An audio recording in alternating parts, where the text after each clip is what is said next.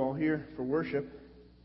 We are wrapping things up today in a message series called The Trust Factor, and today's message, it's entitled Going All In. And what you see in this video is this, everyone kind of marching to the same beat, everyone moving in the same direction. It's kind of symbolic of the world and how it's just pulling us in a certain direction, and how easy and how natural it is for us to get in line and start walking along with the ways of the world. But what you see in the video is somebody who encounters Christ, and his life gets transformed, and then he begins to infect the lives of other people.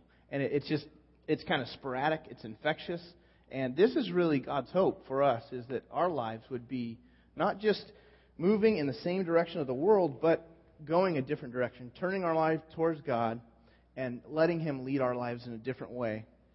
It's not safe, it might hurt, that's what that song said. But we've got to make a change. If we really want to allow God to use us, be used by Him, then it's probably going to be painful at times. And we certainly don't want to live our life with regrets, like the song said. I don't want to live my life, wishing. I don't want to spend my whole life asking, and wishing I could do this over. I don't want to go through the motions. That really is the wrap up of what we're looking at here today. And the more that I understand the call that God has on my life, not just as a pastor, but as a follower of Christ, the more I understand how radically different my life needs to look over time. And God is trying to change me, and my life needs to run contrary to the way that the world looks. And so it does seem easier for me sometimes just to get in line and head the same direction as our culture, but God, He keeps stretching me and pushing me out to the edge in certain areas of my life as I try to obey Him. And I know you're feeling the same tension. If you're trying to walk with God, then you probably feel the same pull towards the way of the world. And at the same time, you feel God pulling you in a different direction and saying, hey, get out of that mold and start doing life differently. And my hope for this message series was that you would come to the point, that we would all be at the point where we would say, God, I'm willing to trust you to the extent that I will obey you, regardless of what you ask me to do. I'll obey you. I'll obey you no matter what. And that's a huge statement to make, to come to God and to make that statement. And that's a very risky thing. And that's something that I promised that we'd be looking at, the risk involved. But following Christ is not for those who are faint of heart. It's not for those who want a predictable and safe life.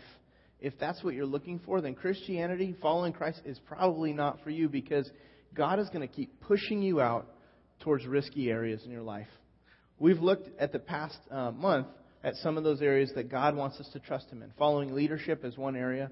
On all levels, you'll never step away from leadership. You'll always find yourself with people over you.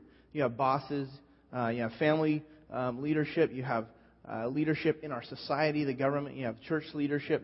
You're always going to find yourself under leadership. And the way that you follow leadership is a direct reflection to your trusting in God.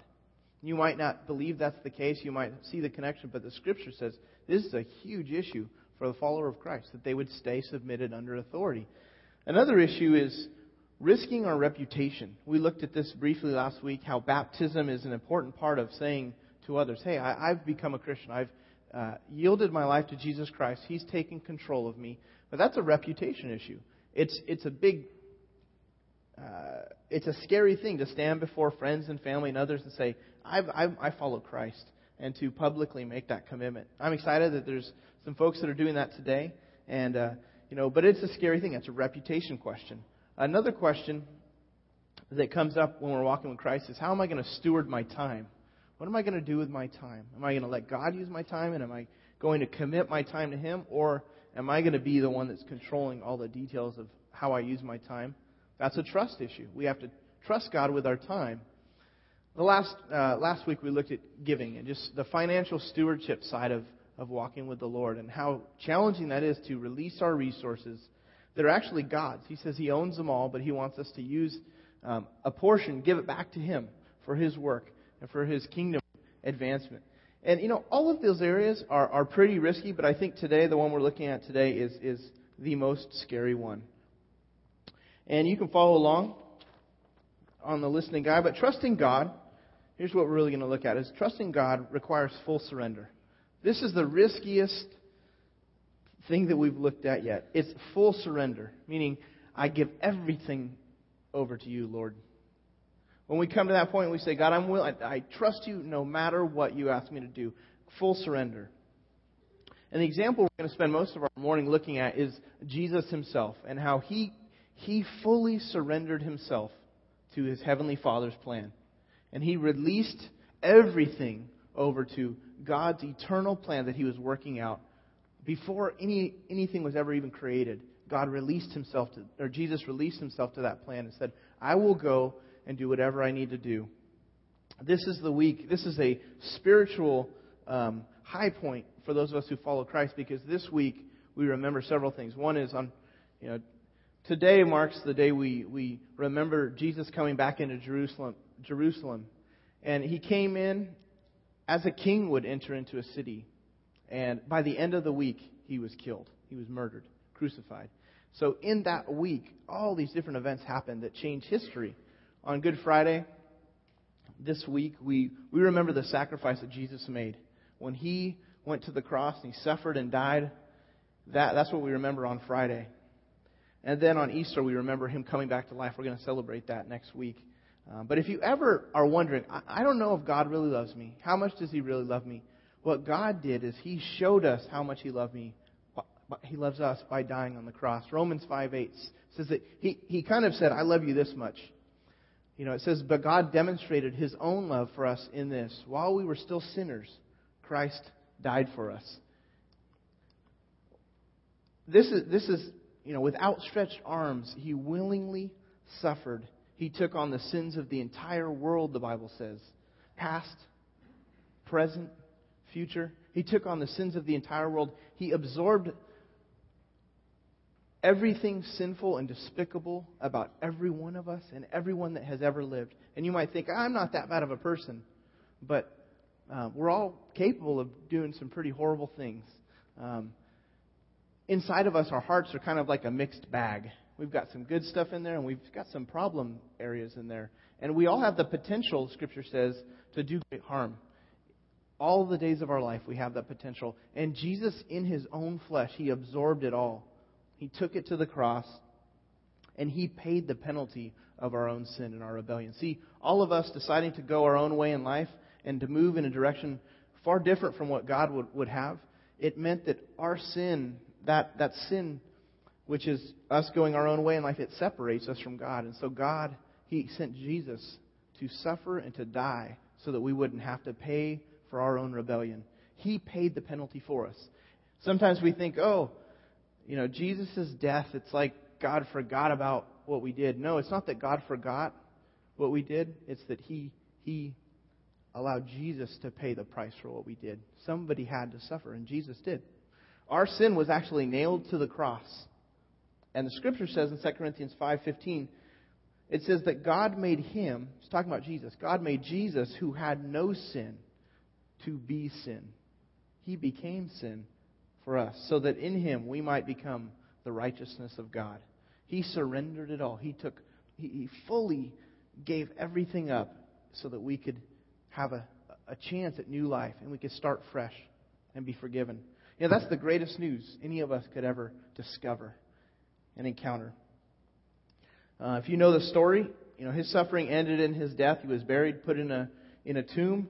3 days later, he rose from the grave. We're going to look at that next week. But this morning, what I want to look at is what Jesus was experiencing in his final moments with his disciples.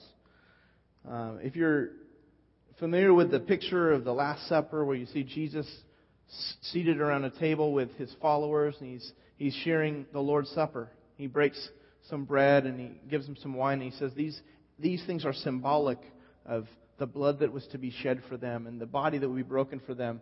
And then after they share in that last supper, the Scripture says he leads them out to a garden. And I want to pick up there because I want you to see just how much Jesus fully surrendered to God's plan. So we're going to pick up in Luke chapter 22. You can follow along on the screens or in the Bible if you brought one. I want you to notice all the different ways that you see here. First thing is, Jesus fully surrendered his emotions. Okay? He surrendered the way that he felt about his own death, his emotions and his concerns. Look at Luke 22, verses 39 through 44. It says, Jesus, he went out as usual to the Mount of Olives. This was his typical, routine, was to spend time in prayer. After long days of ministry and serving other people, he would go and pray. It says, so he went out as usual to the Mount of Olives, and his disciples followed him. It's late at night. On reaching the place, he said to them, pray that you will not fall into temptation. And he withdrew about a stone's throw beyond them. And he knelt down and he prayed. And he prayed this. He said, Father, if you're willing, take this cup from me. Yet not my will, but yours be done. And an angel from heaven appeared to him and strengthened him. And being in anguish, he prayed more earnestly, and his sweat was like drops of blood falling to the ground. So he knew what he was about to face. He knew that he was going to be beaten, he would be tortured, and he would be nailed to a cross and left to die. He knew that he would take on the sins of the world. And I think Scripture says, he's saying, Father, if there's any other way, if there's anything else we could do so that people can be forgiven, And then he submits himself. What you see is he handed his emotions and his concerns to God. He says, not my will, but yours be done. There's just this picture here of submission to the Father, to the will of the Father. He also surrendered his hopes for the future.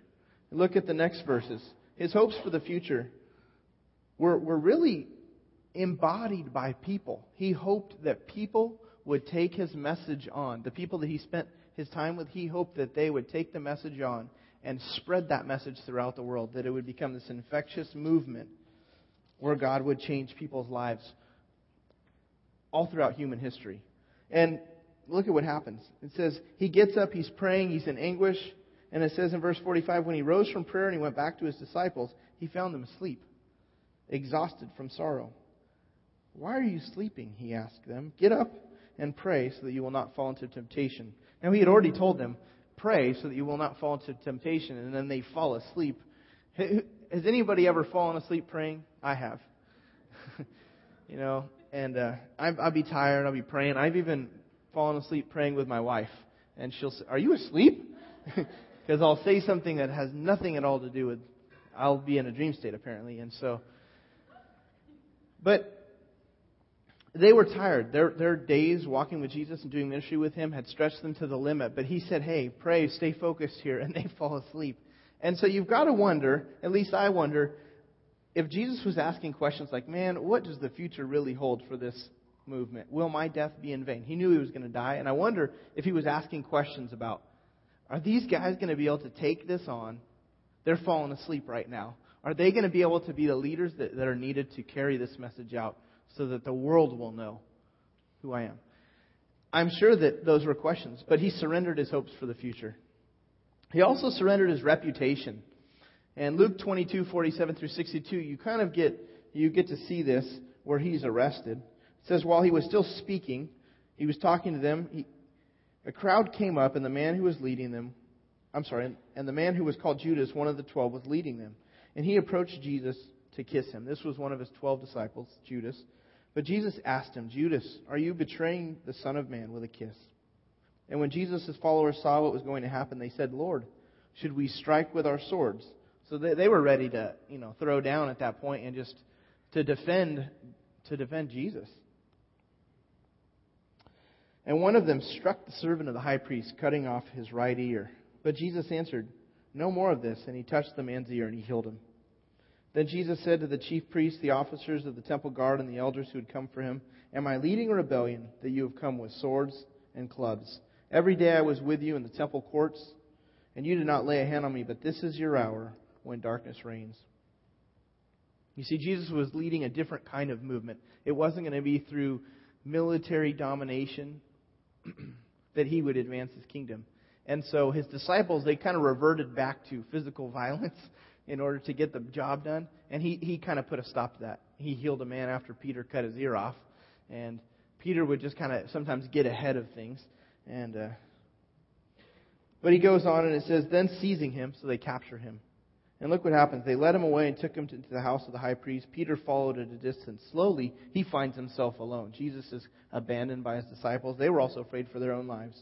But when they had kindled a fire in the middle of the court, and sat down together. Peter sat down with them. And a servant girl saw him seated there in the firelight. She looked closely at him and said, "This man was with him." But Peter denied it. "Woman, I don't know him." Now he had just been in the garden praying with him. He had just shared a supper with him where Jesus knelt down and washed the feet of his disciples. And Peter says, "I'm with you till the very end." And here Peter's denying him. A little later, someone else saw him and said, "You are also one of them." "Man, I am not," Peter replied. About an hour later, another asserted, "Certainly this fellow was with him, for he is a Galilean." And Peter replied, "Man, I don't know what you're talking about." Just as he was speaking, the rooster crowed. And the Lord, because Peter could see Jesus, he turned and he looked straight at Peter. And then Peter remembered the word the Lord had spoken to him. "Before the rooster crows today, you will disown me 3 times." And he went outside and he wept bitterly. So here Jesus is on trial by himself. There was no one there to stand beside him to verify or to support him or to come and defend him, because his followers were truly concerned for their own lives. And so Jesus' reputation was fully on the line, because there was all these accusations coming. And just imagine putting yourself in a place where you know you're in the right, and there's all these accusations that are wrong against you, and nobody is willing to back you up. Your reputation is on the line in those moments. And Jesus, he fully surrendered his reputation to God. He continued to just walk this course, trusting in God. He also surrendered his comfort and his well-being. He surrendered his comfort and his well-being. Look at verses 63. It goes on and it says, "The men who were guarding Jesus began mocking and then beating him. They blindfolded him and demanded, 'Prophesy, who hit you?' And they said many other insulting things to him." The mockery and the beatings went all through the night.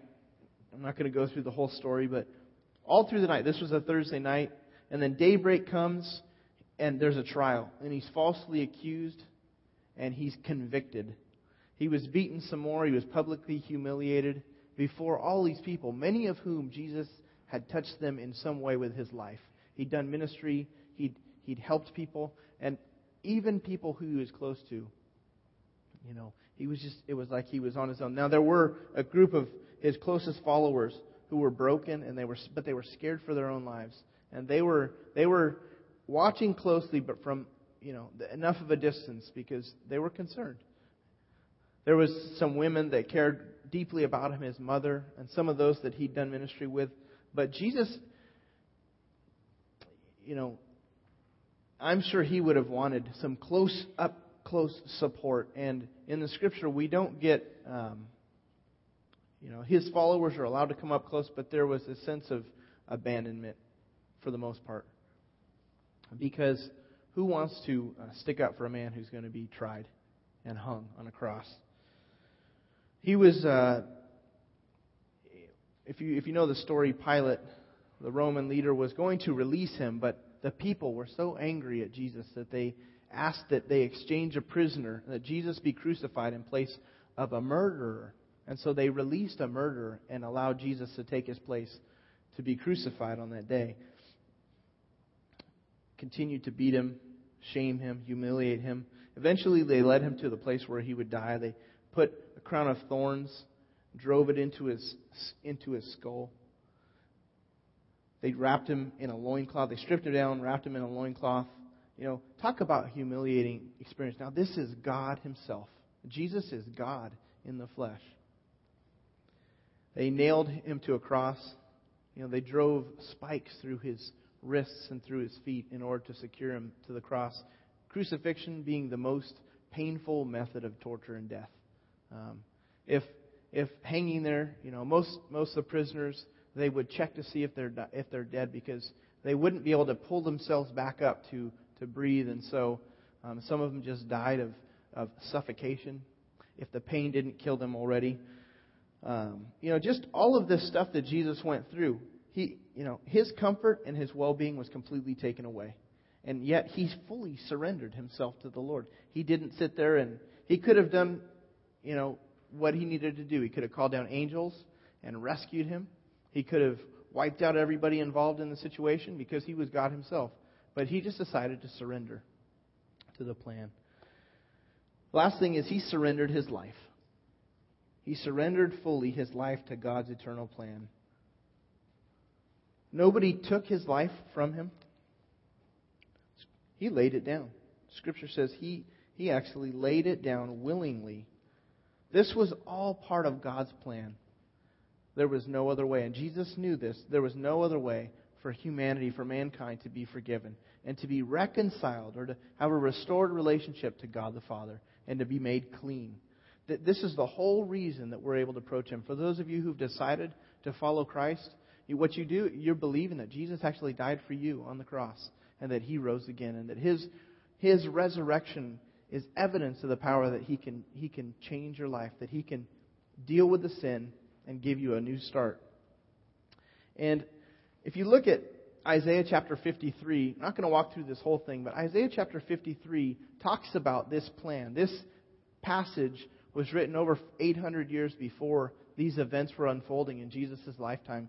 But Jesus' life wasn't taken. He was willingly walking a path and a plan that God had already ordained in eternity past. Look at Isaiah 53.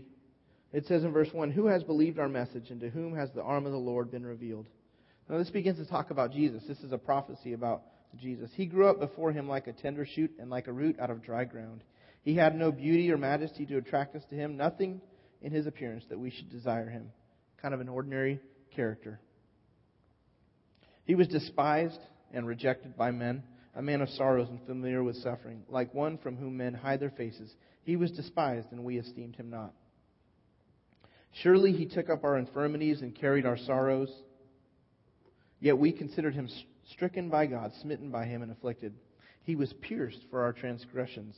He was crushed for our iniquities. The punishment that brought us peace was upon Him, and by His wounds we are healed." This is all talking about Jesus. You see, He submitted Himself to this plan.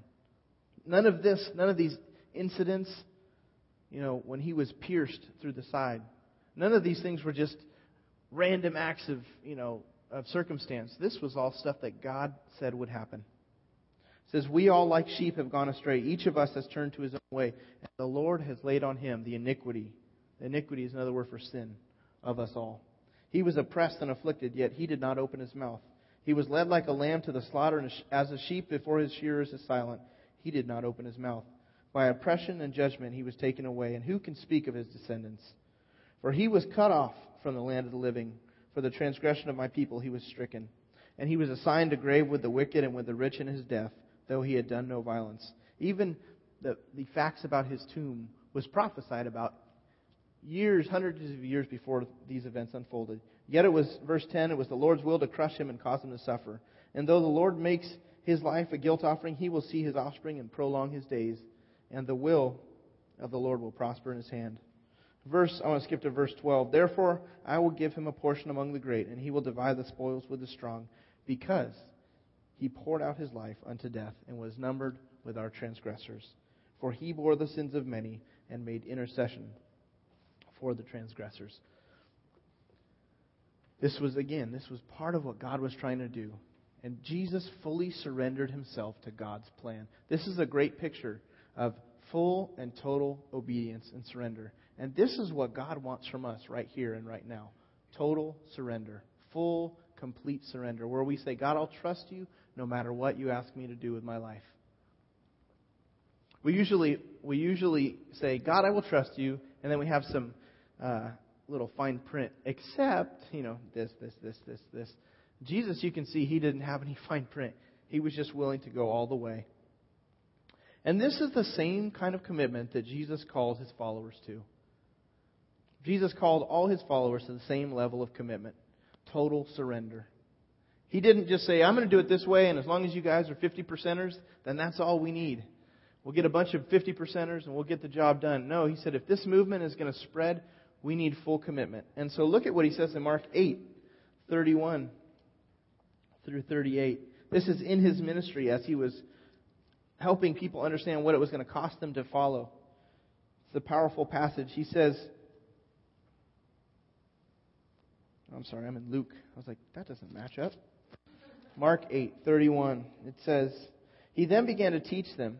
Now this is before His death. He says, "He then began to teach them that the Son of Man must suffer many things and be rejected by the elders, the chief priests, and the teachers of the law, and that He must be killed, and after 3 days rise again. He's talking about, this is what's going to happen in my life. Jesus is saying that. He spoke plainly about this, and Peter took Him aside and began to rebuke Him. He's basically saying, Jesus, you don't have to do that. And look what He does. But when Jesus turned and looked at His disciples, He rebuked Peter. Get behind me, Satan, He said. You do not have in mind the things of God, but the things of men. Jesus is working a different plan. And Peter was working a human, natural plan. It didn't make sense. And then verse 34, he carries on his same thought. This statements here are connected to what he had just said about how he would die. Look at what it says. Then he called the crowd to him, and along with his disciples, he said, if anyone would come after me, he must deny himself and take up his cross and follow me. For whoever wants to save his life will lose it. But whoever loses his life for me and for the gospel will save it. What good is it for a man to gain the whole world, yet forfeit his soul? Or what can a man give in exchange for his soul? If anyone is ashamed of me and my words in this adulterous and sinful generation, the Son of Man will be ashamed of him when He comes in His Father's glory with the holy angels. And he's telling them, I'm going to die, but I'll come back to life 3 days later. And He says, if anyone wants to come after me, you need to take up your cross. The cross is a symbol. It represents our own suffering and our death. This is a call to full commitment, saying, God, I will even give my life for you. This is what God calls us to. Are we willing to take up our cross and say, God, I will put to death my goals, my dreams, my ambitions, and I'll do what you want me to do in my life. I have plans, but I'll set those plans aside. I'll put those to death. I'll take up my cross, and I'll walk in a direction that's far different than the world. And I'll follow you.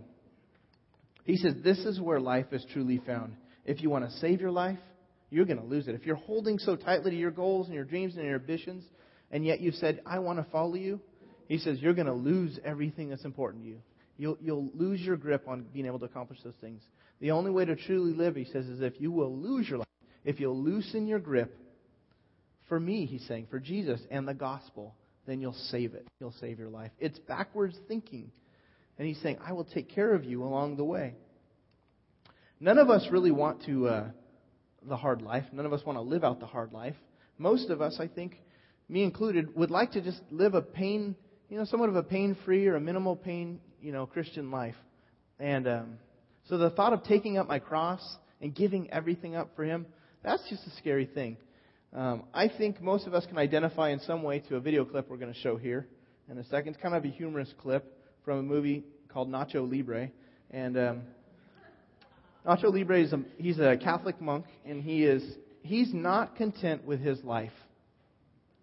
He'd been called by God into the ministry apparently, but he's not content to just let God shine. He wants a little piece of the action. And so I want you to see kind of what he claims here. And I think this kind of describes some of what we wrestle with in this area. Go for it, guys.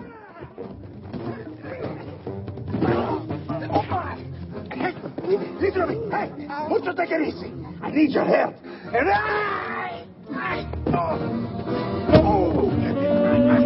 Think of the legs. Listen to me. Today, I have the chance of a lifetime. But first, I need a man. Get off me! Don't you see? Your skills plus my skills in the ring. Tag team. You're crazy. Aren't you tired of getting dirt kicked in your face? I am. Don't you want a little taste of the glory? See what it tastes like. No. If we win, we get 200 pesos.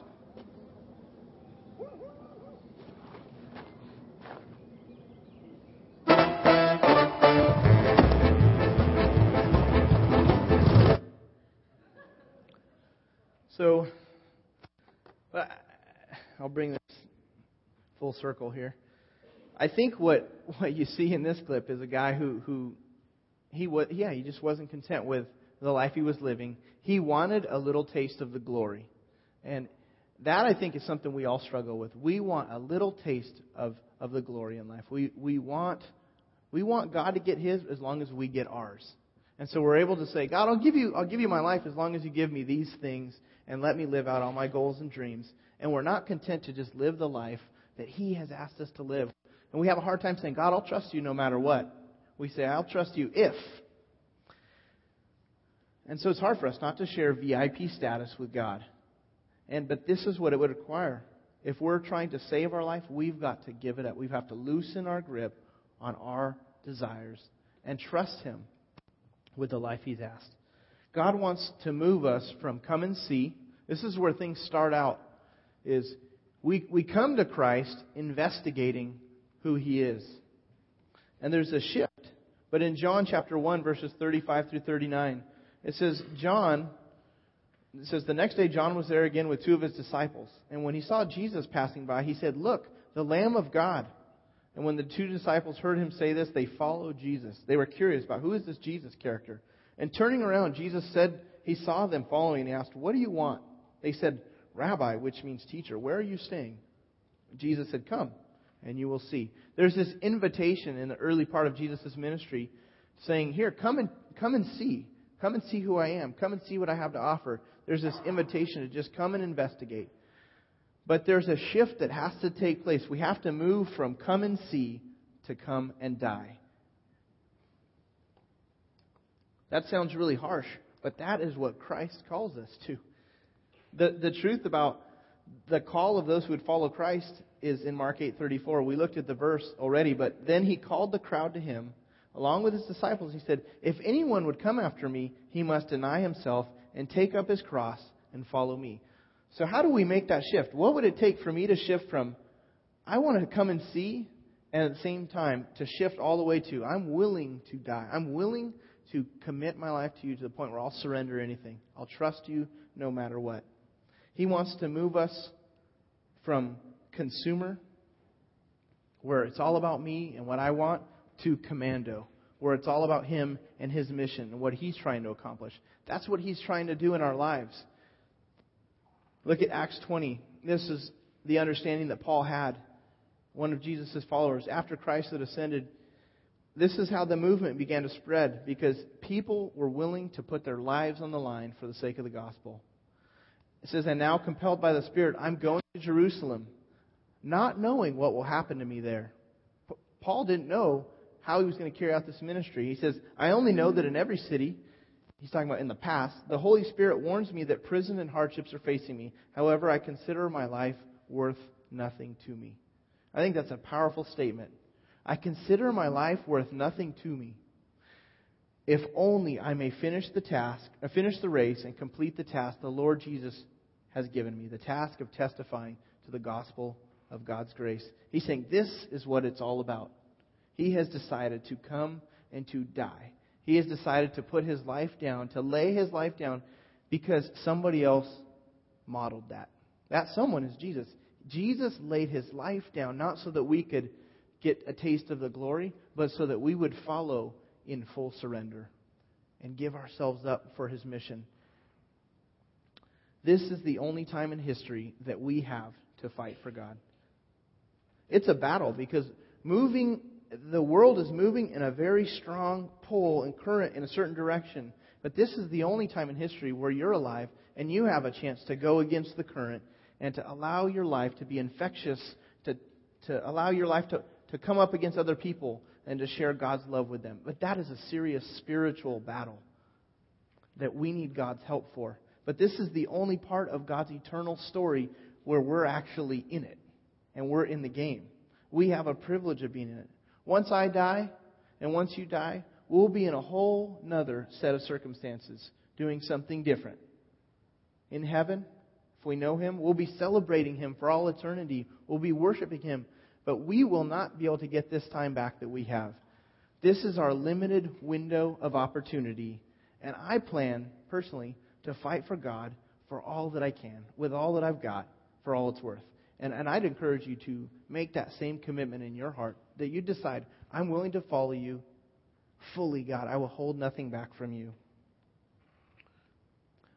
Don't wait for another life, because there's not another life to live. What life are you waiting for? We're going to wrap things up, and I'm going to pray in just a second. And let's pray together as we respond to God in prayer. Father, we thank you so much for your love, for your goodness. We thank you for this call that you've put on our lives. God, it's the scariest call.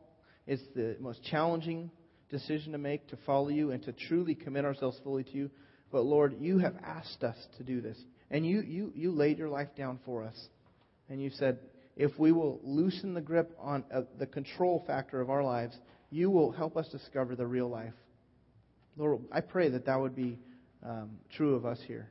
Lord, that you will, in our church, continue to grow men and women, children, teenagers, who release their lives to you and say, God, I'm yours for your purposes. I'll work out your plans in my life. Lord, I don't need to get mine. I don't need to get glory for myself, but I'll release my life into your hands, and I trust you fully. Lord, thank you for this call on our lives, and we pray that we would respond to you. In Jesus' name, amen. I'd like you to take out this card, and you'll find that there is on the back side, there's some next steps here. Just want to tell you briefly about these. The first next step on the far left, these follow with the outline, but you might check this next step of, I'll trust Christ with my life for the very first time. If you've never decided to come to Christ and to become a Christian, what that means is you recognized you were going your own way in life, and you decided you wanted to stop going your own way and to turn your life in a different direction. To start going God's way in life, believing that He died on the cross for you as Jesus and that He was risen again, and deciding to give your life to Him and say, God, I want you to call the shots in my life from this point forward. That's what it means to become a Christian. If that's a decision you'd like to make today, you can just check that box there. And then we want to help you nail that down. We'll send you some information, put someone in touch with you. The next box is maybe there's a specific area of your life you need to surrender control to the Lord. And you feel like, I'm like a 90%er. I do want to do what God wants, but I'm holding back some areas. Maybe you've identified there's some specifics that you need to release to God. And I'd encourage you maybe to check that box. Another one would be, I will invite someone to come with me on Easter Sunday. Maybe you've not taken seriously the call of making disciples, how God wants us to be used to help others come to know Him.